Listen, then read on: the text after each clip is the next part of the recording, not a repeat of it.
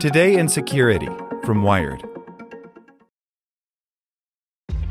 This episode is brought to you by ShipStation. You know, some things take a lot of work, like sending little robots to far-off distant planets. And just as that's challenging, so too is running a successful e-commerce business, especially when there's so much to do. So I want to introduce you all to ShipStation. Now, I love using ShipStation because of its easy-to-use dashboard, which makes managing orders and printing labels a breeze and super smooth. Oh, and the customer service is just out of this world. It's exactly what you need to help grow your business. Sign up for your free 60-day trial at shipstation.com/technews. That's shipstation.com/technews. Want to learn how you can make smarter decisions with your money? Well, I've got the podcast for you. I'm Sean Piles, and I host NerdWallet's Smart Money Podcast. Our show features our team of nerds, personal finance experts in credit cards, banking, investing, and more.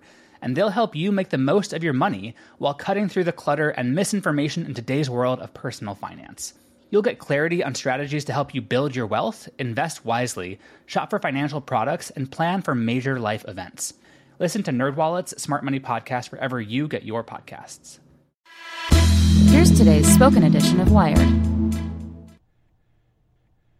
Why the DNC Thought a Phishing Test Was a Real Attack by Louise Matsakis. On Wednesday, the Democratic National Committee was alerted by Lookout, a mobile security firm, about an apparent phishing campaign. Someone had created a fake site that looked just like VoteBuilder, a DNC-managed database that contains years' worth of voter information. Were an unsuspecting DNC employee to give the fake site their username and password, a malicious actor could potentially steal sensitive data. Alarmed, the DNC notified the Federal Bureau of Investigation. But it turns out not to have been a foreign attacker at all. It was instead part of a previously undisclosed test authorized by the Michigan Democratic Party. Lookout had alerted the DNC as well as DigitalOcean, the server company hosting the imposter, within hours of the fake site going live. The incident was initially touted as a success, a cyber espionage campaign thwarted before any data was stolen. Now, it instead raises questions about how a covert phishing simulation could have taken an understandably guarded group totally unaware. The test, which mimicked several attributes of actual attacks on the Democratic Party's voter file, was not authorized by the DNC, VoteBuilder, nor any of our vendors, Bob Lord, the Democratic National Committee's chief security officer, said in a statement. The party took the necessary precautions to ensure that sensitive data critical to candidates and state parties across the country was not compromised.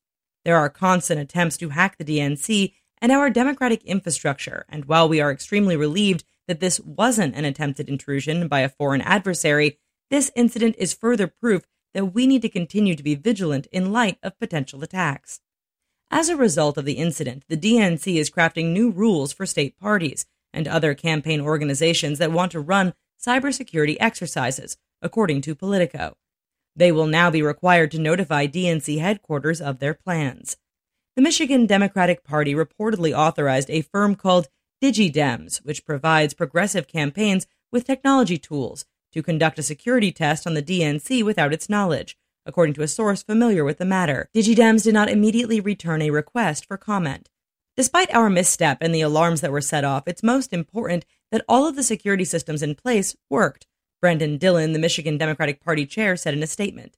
Cybersecurity experts agree this kind of testing is critical to protecting an organization's infrastructure, and we will continue to work with our partners, including the DNC, to protect our systems and our democracy. But one phishing expert Wired spoke to says the test wasn't carried out according to information security industry best practices.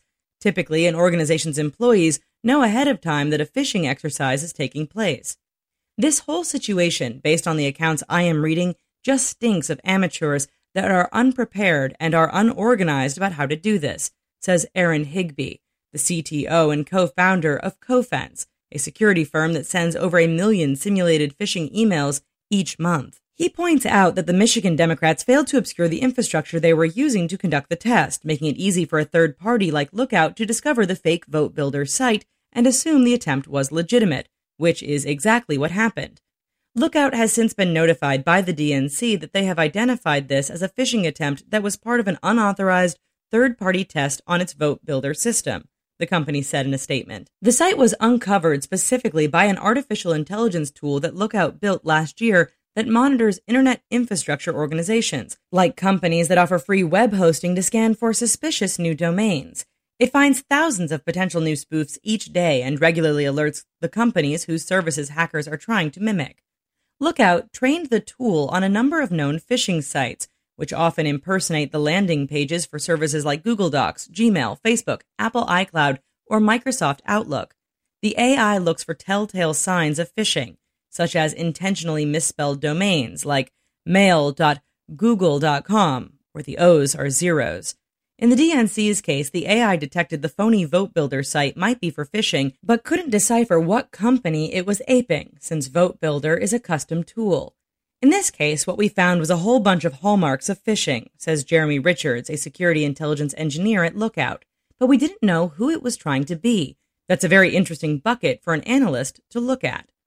It remains unclear why the Michigan Democrats chose to keep quiet about the security test they conducted on their own party headquarters. At least they picked the right time for a simulated attack.